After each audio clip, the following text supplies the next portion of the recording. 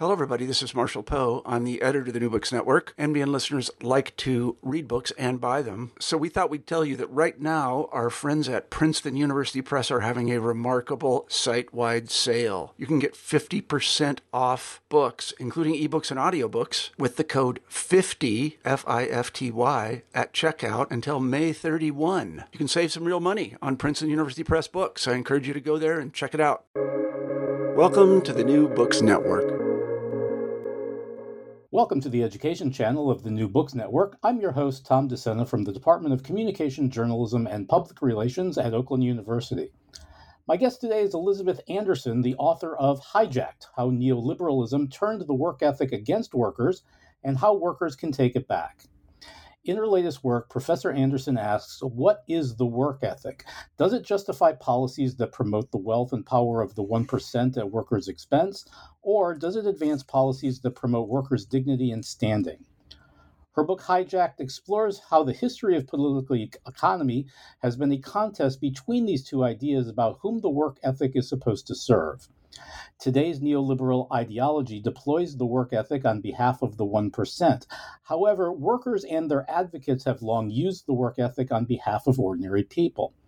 By exposing the ideological roots of contemporary neoliberalism as a perversion of the 17th century Protestant work ethic, Elizabeth Anderson shows how we can reclaim the original goals of the work ethic and uplift ourselves again.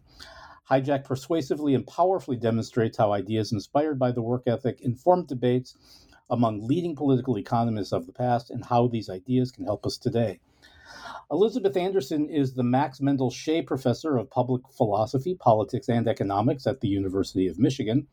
She is the author of Value in Ethics and Economics, The Imperative of Integration, and Private Government, How Employers Rule Our Lives and Why We Don't Talk About It. She is a MacArthur Fellow and Fellow of the American Academy of Arts and Sciences. Elizabeth Anderson, welcome, or should I say welcome back to the New Books Network. I'm so happy to be back. Thanks for inviting me. Yeah. So thanks again for taking the time to talk. We talked once before about your last book, and I'm pretty sure we talked about this, but I wonder if you could let our listeners know what got you interested in this project. That is, how did you come to start writing about the work ethic? Well, it's a little bit of a return to interests that I acquired when I was an undergraduate studying economics and philosophy at Swarthmore College. At the time, a lot of my professors were very interested in thinking about working conditions for workers. I was educated in the late 70s and early 80s. For my college education, there was a lot of labor agitation that was happening at the time, even bigger than the rise in strikes happening these days. It was much bigger back then, actually.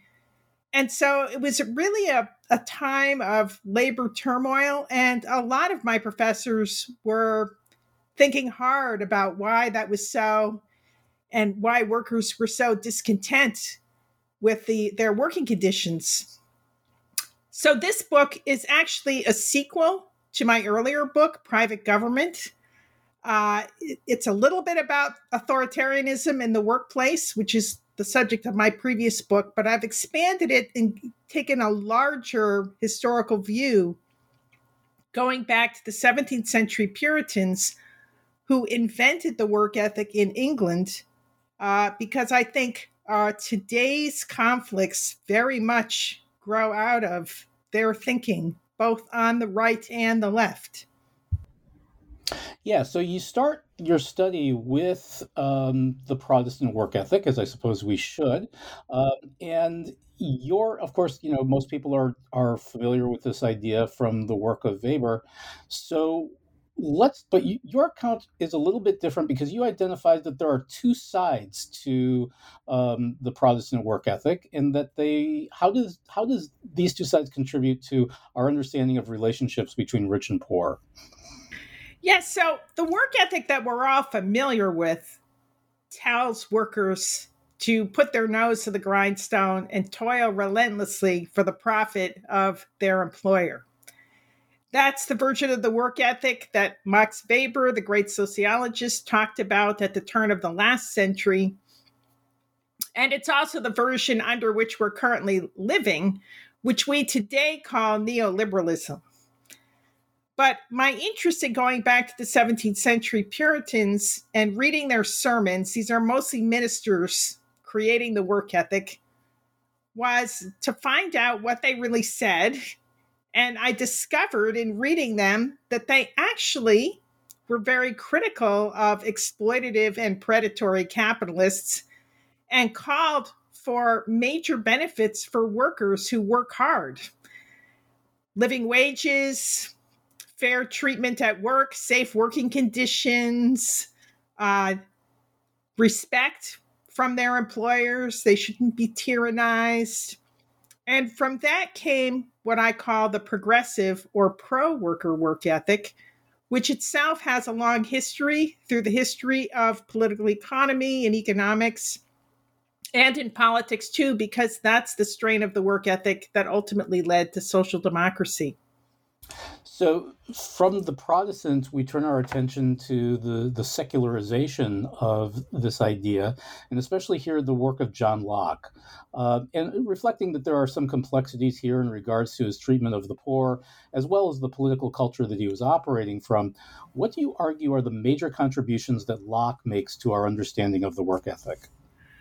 So Locke is one step on the road to secularizing the work ethic. He still has some important theological assumptions, but critically for Locke, the most important point is that we should design economic institutions to ensure that everyone has a realistic prospect of flourishing.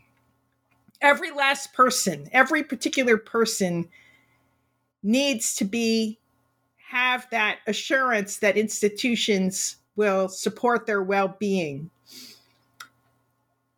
And he was also quite critical, as his Puritan predecessors were, of predatory capitalist strategies. And when he was a colonial administrator, very late in his career, under William and Mary, he actually attempted to, for practical purposes, dismantle the system of slavery and indentured servitude and emancipate the workers who were going over to the state colony of Virginia by ensuring that each of them would get a plot of land to farm rather than have to labor on a big plantation owned by a very wealthy person. So there's a theme that sort of runs through these first two chapters about the relationship also between work and consumption. I was wondering if you might want to tell us a little bit about how both Locke and to some degree and the Puritans viewed how people ought to really display wealth.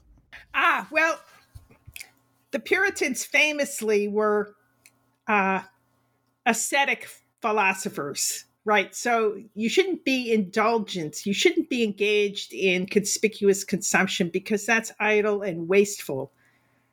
Consumer goods should be for the flourishing and comfort of everyone and not for ostentatious display or competitive consumption.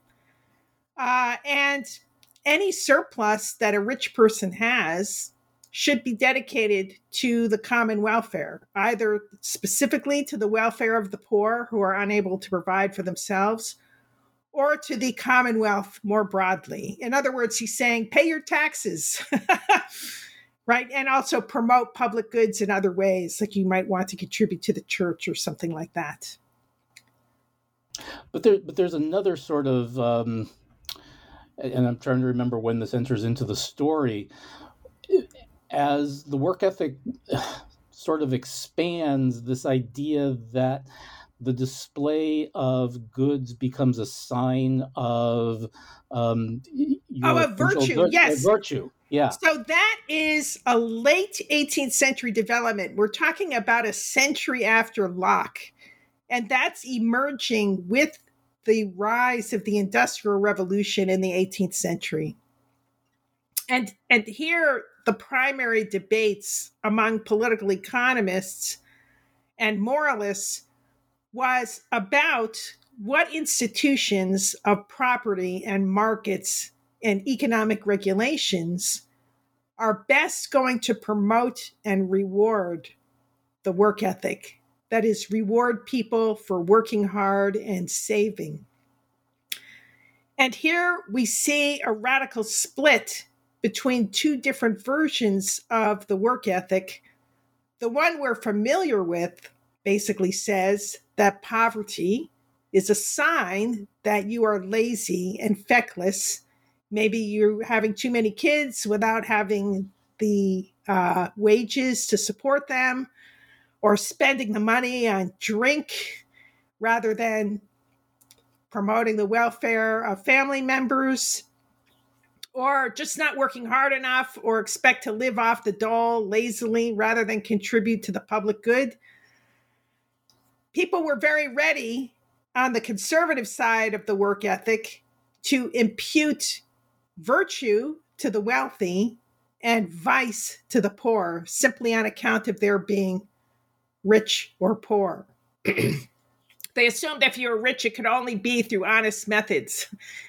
The other side, which I call the progressive or pro-worker work ethic, whose champion at the beginning of the Industrial Revolution was Adam Smith, said this was ridiculous. If you look empirically, the rich are more inclined to vices like drunkenness than the poor.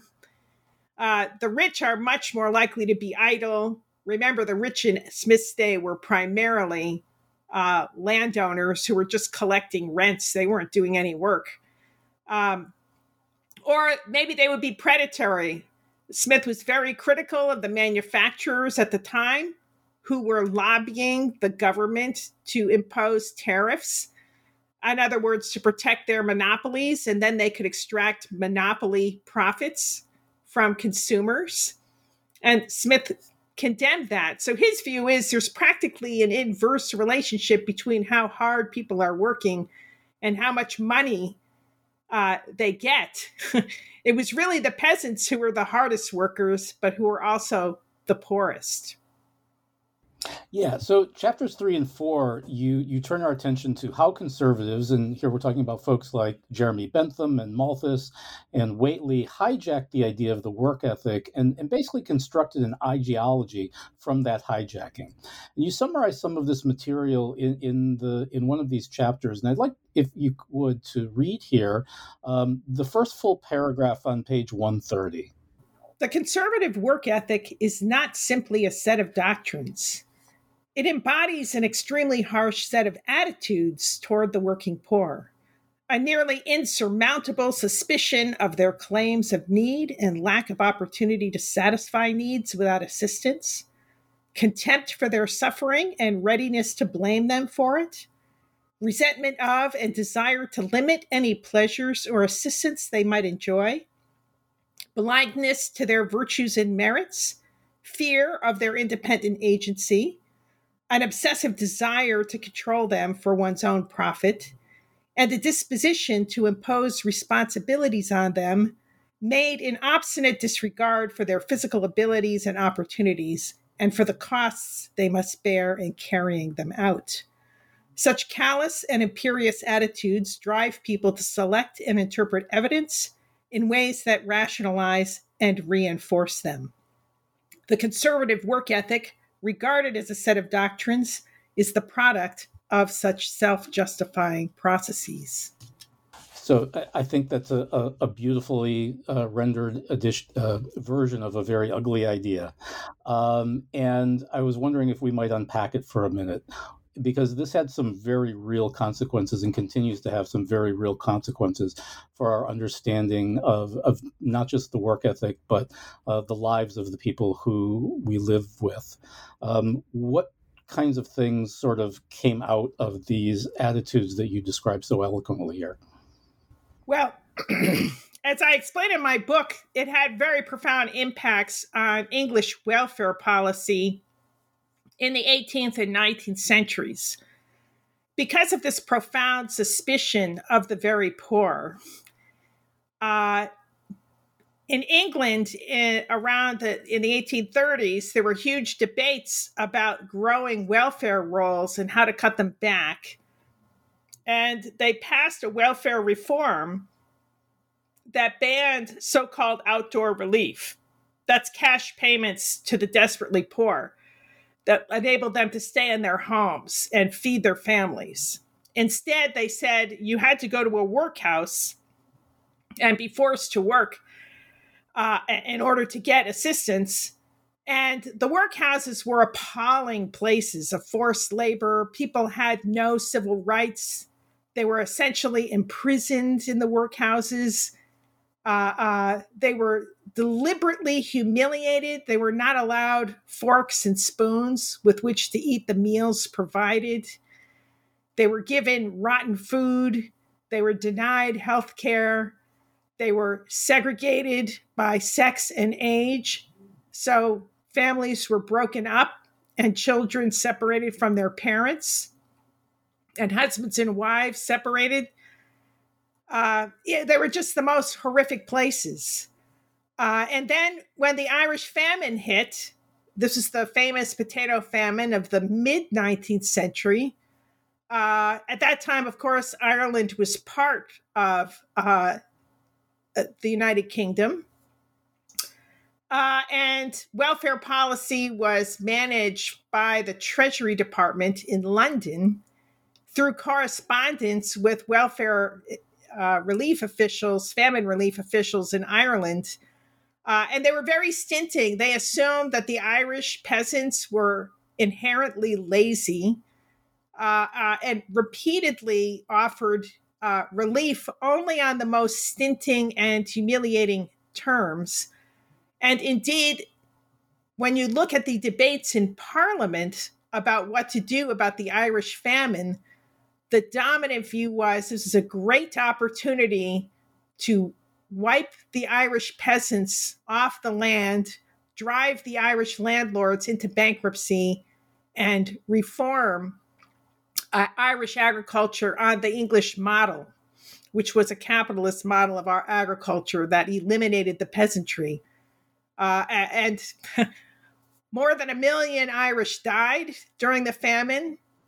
Many of these deaths were preventable, but they were not prevented because of these very harsh and biased attitudes towards Irish peasants and even towards their landlords. They were both considered too lazy and needed to be punished in order to force them to work. And again, this is just sort of the realization of some of these attitudes that you draw in here, that again seem to justify just an astonishing degree of inhumanity. Absolutely. So these are very cruel doctrines, but we should also consider that today some of these attitudes still persist. They lay behind the welfare reform that took place in the 90s under the Clinton administration.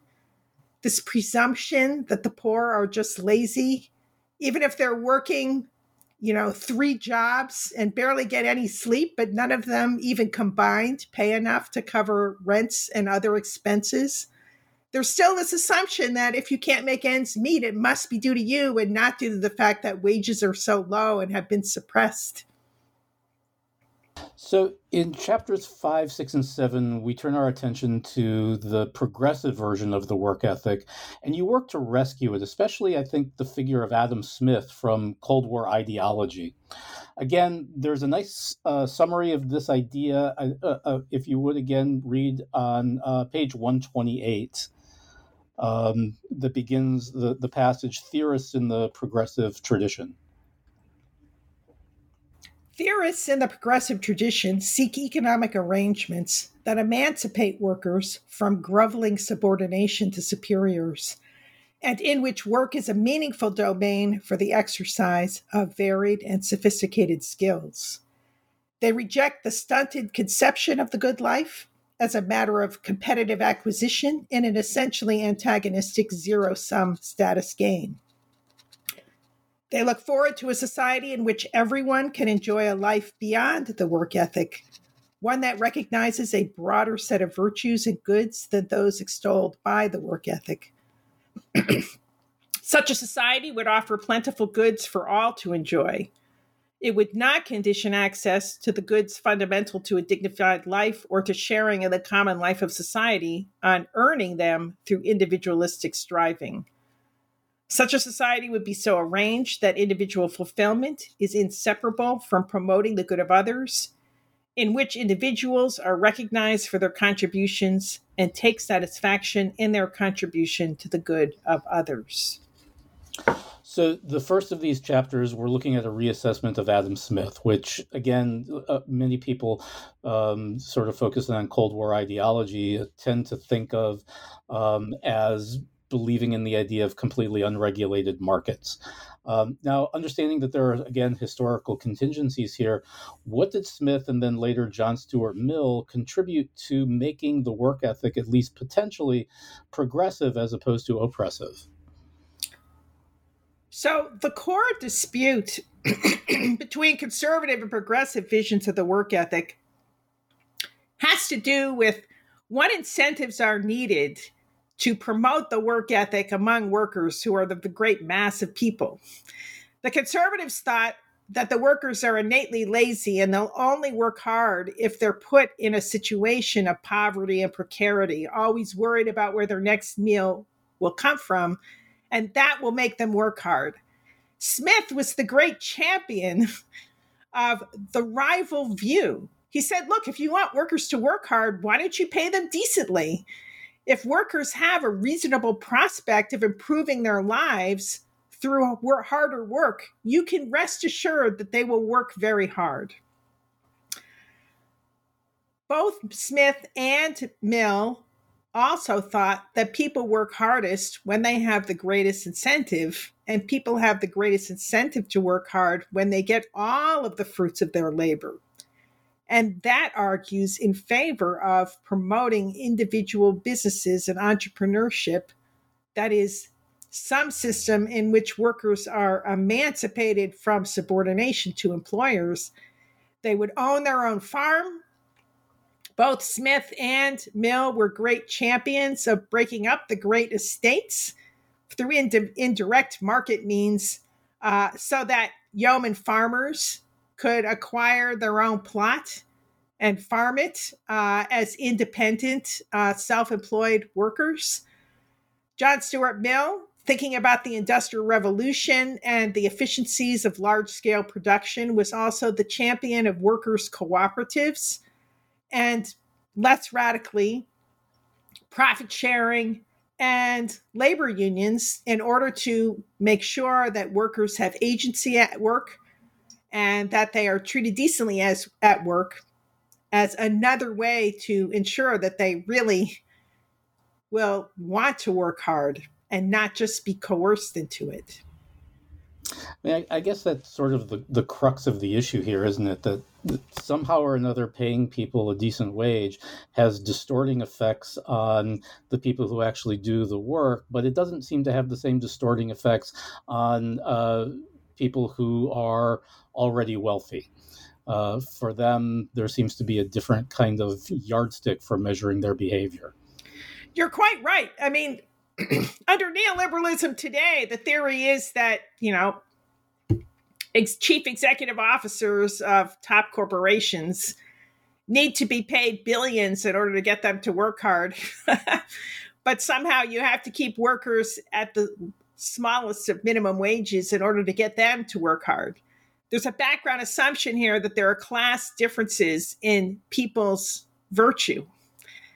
And Smith and Mill and other progressives thought this was preposterous, that everyone basically has the same underlying incentives. That is, that if you give them the same incentives, they'll respond the same way, regardless of their class position. And indeed, they thought that excessive unearned income made the people at the top lazy, and making it too easy to make a profit without contributing to welfare of the larger society would also just lead capitalists to adopt predatory and exploitative business plans that enrich themselves at the expense of everybody else in society. So one of the, and I'm not sure if this is even controversial necessarily, but maybe one of the less obvious claims in your book is that you situate Karl Marx as having more in common with Adam Smith than many Cold War ideologists would want to recognize.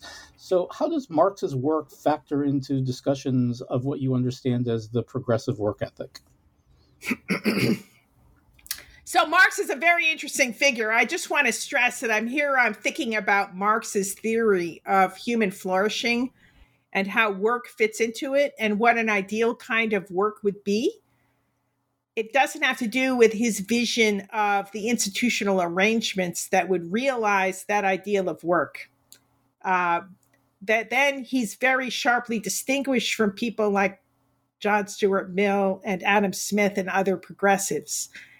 But they're all on the same page in terms of how the drudgery and the lack of safety and the indignity and poor wages of industrial revolution workers in the first half of the Industrial Revolution was just awful for them, unjust, oppressive.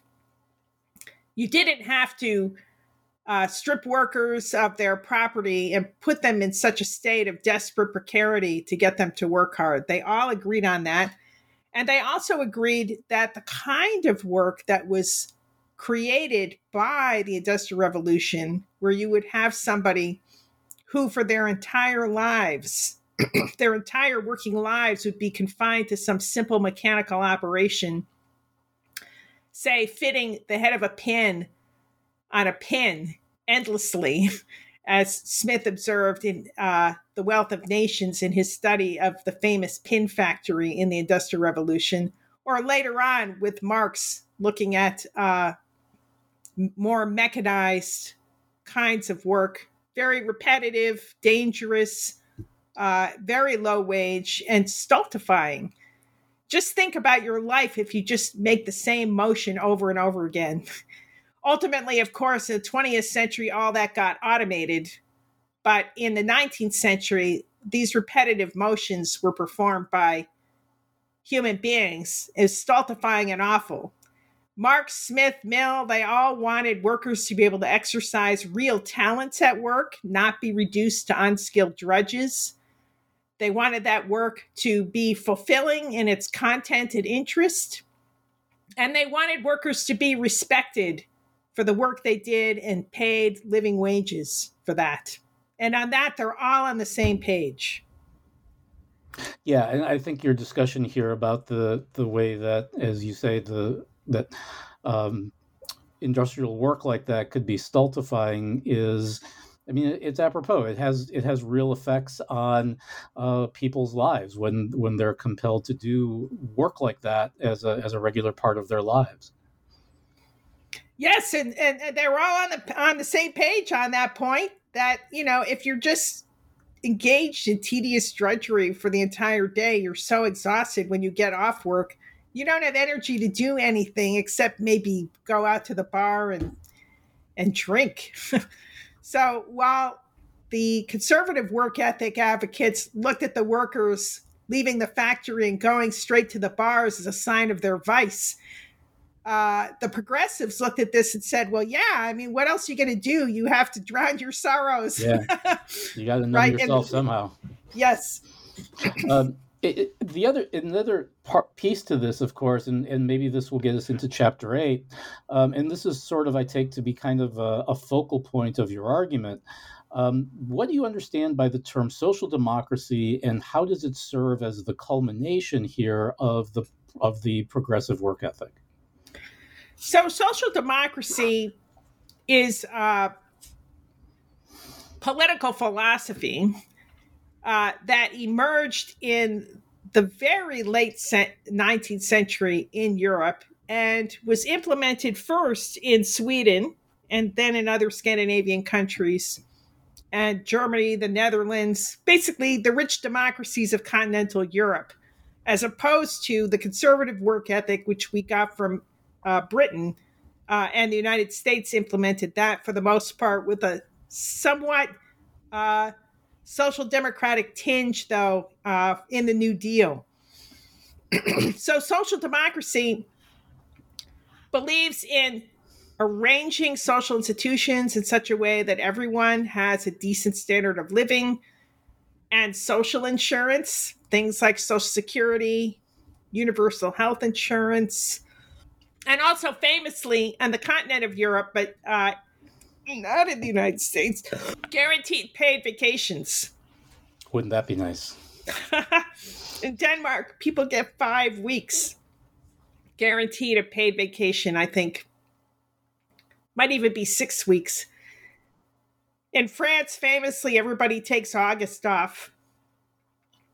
These are wildly popular innovations. And broadly speaking, the idea is that, look, workers are the ones who are producing all the stuff and making society work.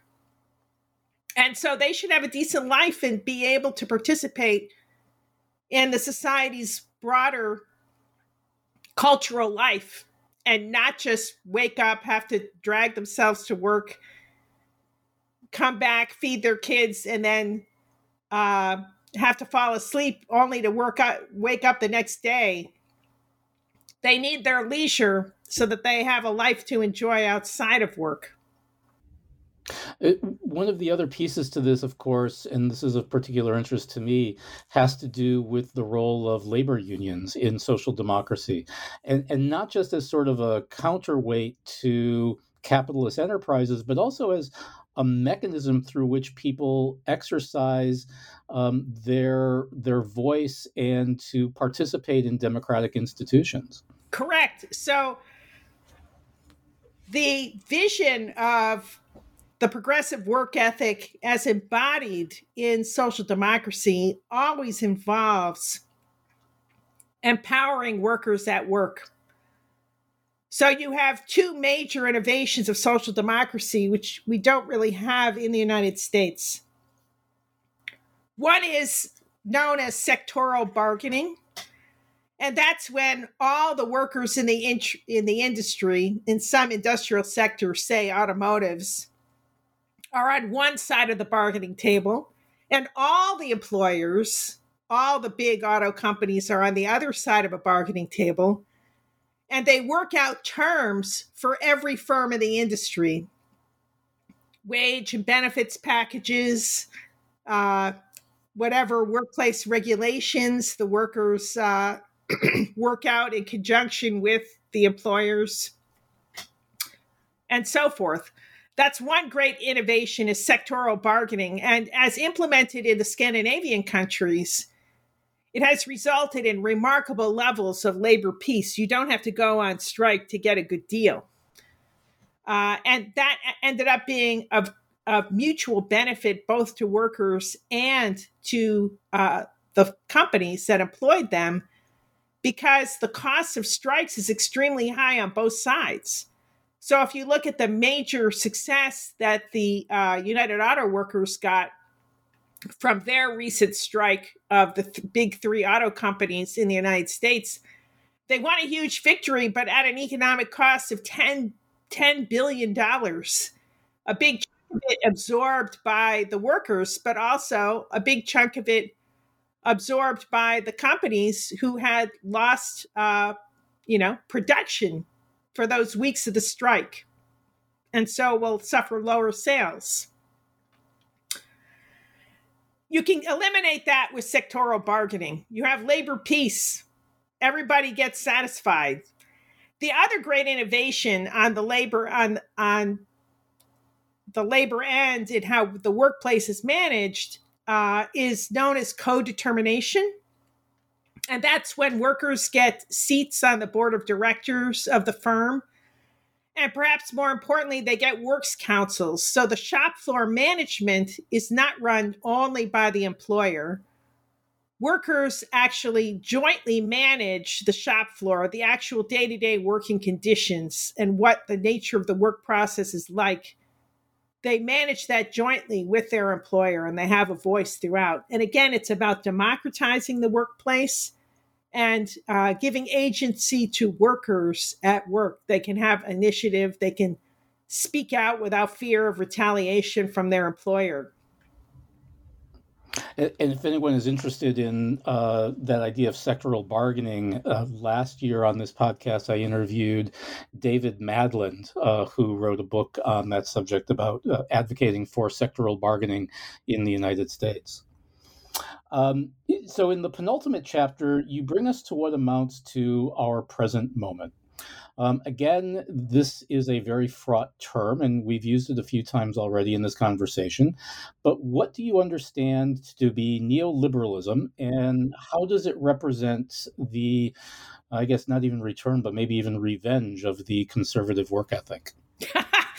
Right. So neoliberalism is basically an ideology connected to a set of policies where all of those policies are fundamentally redistributing income and power from workers back to capitalists and property owners. So it's a bunch of things that have to do with lowering taxes on the rich, putting the tax burdens on ordinary workers, free flows of capital internationally, various kinds of globalization, cutbacks on the welfare state, including, importantly, social insurance, cutbacks on the provision of public goods to make sure that everybody has to buy whatever they need on the market from capitalist providers, privatization of public services. So instead of having government-run schools, you create charter schools and hand the management over to a private for-profit corporation. Same for hospitals. And pretty much the unleashing of firms from regulations to enable them to maximize profits by pretty much whatever means they see fit. And that has led to a massive redistribution of wealth and income from the middle ranks to the 1%, the 100th of 1%, even the 1,000th of 1%. We can see that in the dramatic increase in inequality in the top ranks of business owners. Back in the 50s, you had no one who had the immense multi-billions of Jeff Bezos, Mark Zuckerberg, or Elon Musk. But today, the top executives of the biggest firms expect compensation in many, many billions. Yeah, and it's an astonishing story of that you tell in this chapter. And since we're both working sort of loosely for the same state government, I like to point out to my students that, when I attended this institution, I'm at Oakland University, the state of Michigan funded about 70% of the operating costs of this school. That was in 1988. And then I sort of blitzed them with the idea, and today that those numbers are almost reversed, and the state funds 30% of what it costs to operate this place. Well, even 30% is a lot. I think at University of Michigan, maybe they're around 11 or 12%. Yeah, it keeps getting it just keeps getting eviscerated, those numbers, and basically we're just transferring the burden of getting an education onto the students, and not... that's really a primary source of student debt. Yeah, I mean, if for students who attended public university or college back in the day, certainly in the post-war era, they could emerge without any debt. Because even if you went to a top-ranked school like University of California at Berkeley, the state would pick up almost the entire cost, so you would emerge with a fantastic degree and essentially no debt. Yeah, it's an astonishing. Again, it's an astonishing reversal of where we're placing the burdens. We're really sort of putting it on those people who are least able to shoulder it. Absolutely, and keep in mind that this is not the norm in the social democratic countries. So, in Germany, for instance, not only did they pay your entire tuition, They even provide 18-year-olds a stipend so that they're not economically dependent on their parents for their living expenses. And the same is true in Sweden and some other social democracies. Gosh, I've got a 15-year-old. Maybe we'll start looking at Sweden at the University of Berlin. I think it's only available to citizens. Oh, nuts. Oh, well. So the final chapter is really densely packed with arguments in favor of reviving the progressive work ethic. And there is certainly a part of me right now, and this is maybe a tease for our listeners, that would like to get really, really geeky and start talking about replicators on the Starship Enterprise. But you argue that bringing back the progressive work ethic offers three key resources. What are these, and why do you think they're significant? One of the beautiful things about history is that, well, there are actually two great things. One is to recognize the contingency of our current ways of thinking. That is, that in the past, people thought differently. So there's nothing inevitable about the way we think today. And hence, we can both study the past to see how much we might be locked into obsolete ideas that we inherited from thinkers in the past, but also as a source of new resources, alternative ideas and ideas for how to live and arrange institutions that might be very useful for us today. I focus first off, and this is the main focus of my book, on offering a critical perspective on neoliberalism, which is really just a continuation or maybe even a revival of the conservative work ethic on steroids, and show that going back to thinkers like Adam Smith, the Ricardian socialists, John Stuart Mill, his father James, the founder of social democracy, Edward Bernstein, all of these people were drawing on the progressive work ethic and its ideals to argue for an alternative that ultimately became social democracy. I also want to highlight how much an agenda for workers amounts to unfinished business in the United States. Of all the rich countries of the world, and the United States is a very wealthy country, we have really the rawest deal for workers among our, rich country peers. Nobody gets guaranteed paid vacation that is guaranteed by law. We have to bargain with our employers. We work more hours than most of our rich country peers and all of our rich country peers in Europe. We have the highest rates of poverty for full-time workers, and radical disempowerment because so few workers are protected by labor union, whereas in much of Europe, very large percentages of workers in whole sectors of the economy, almost all of them are covered by a collective bargaining agreement.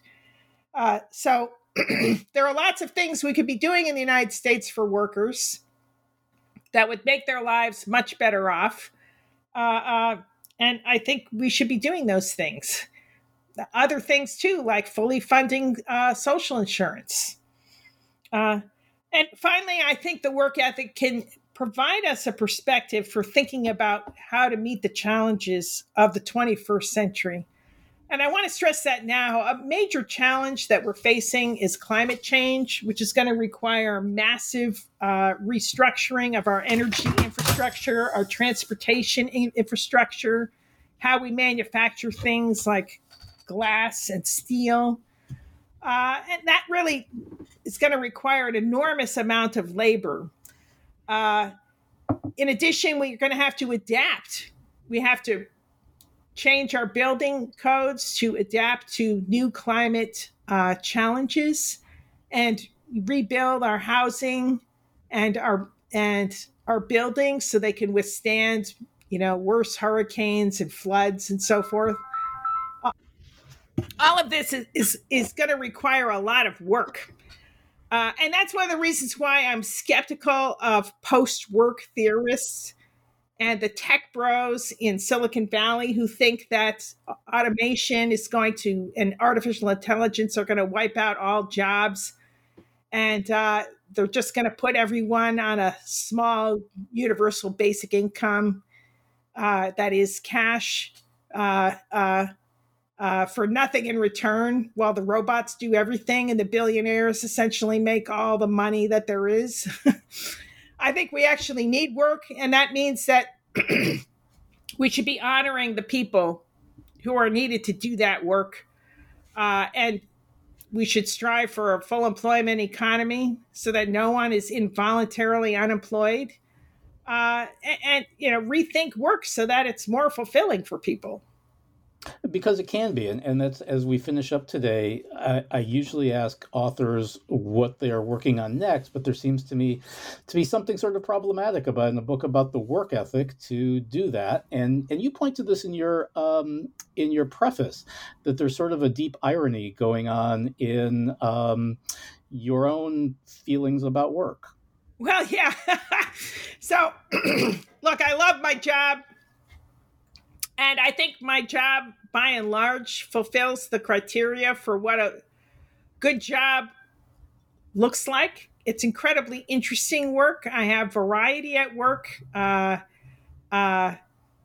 of different kinds of tasks. I have enormous amounts of autonomy. I'm nicely paid.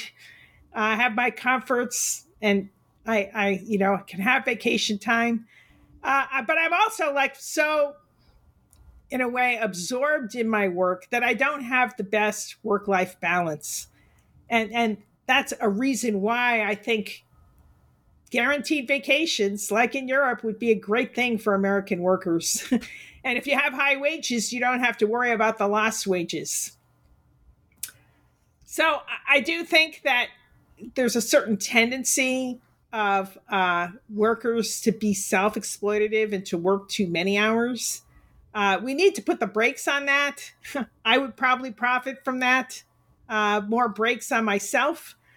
In Europe, they do that. And I think that would be healthier. So I'm not going to say that the work ethic is the only thing that we should be looking after. And indeed, one of the interesting features of social democracy is that although it grew out of the progressive work ethic, it always looked forward to establishing institutions under which workers would have access to the goods of not working, the goods of leisure, the goods of participating in the common cultural life of society, things that were not reduced just to working hard and saving money.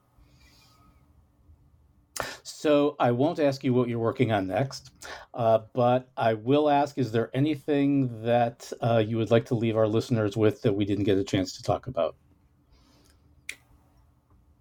Well, I do. Yeah. So I will tell you a little bit about what I'm working on now. And that is, I'm working on why it's so hard to establish a society of equals. Why is it so hard to get more equality in society? Why do people insist on differentiating each other by class, race, gender, and other social identities, and putting some groups above others and looking down their noses at others? And I think that actually the conservative work ethic is an expression of that desire to think of one's own group as virtuous and other groups as vicious.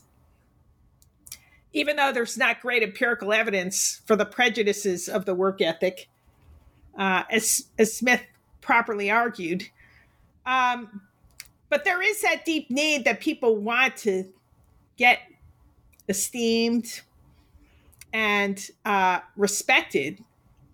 And what I argue is what makes it so hard to create a society of equals is that people think that the only way they can be properly respected is if other people are disrespected, other groups, other social groups.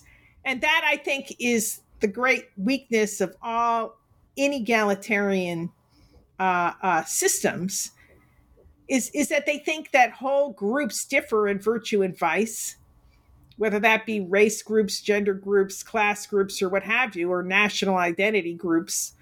And that's fundamentally false. And what I want to do then at this more abstract level than in Hijacked is to explain how everyone can gain if we all treat each other with respect and provide opportunities for everyone to do things that deserve the esteem of others. We don't have to shut them out of those opportunities on the pretense that they're no good.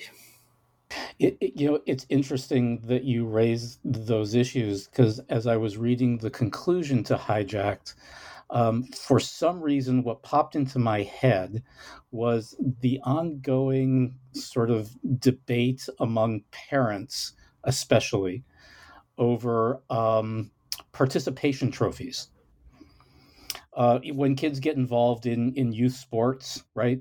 Everybody finishes the season, and there's this folks who decry the idea of awarding the team that finished last, and I've always.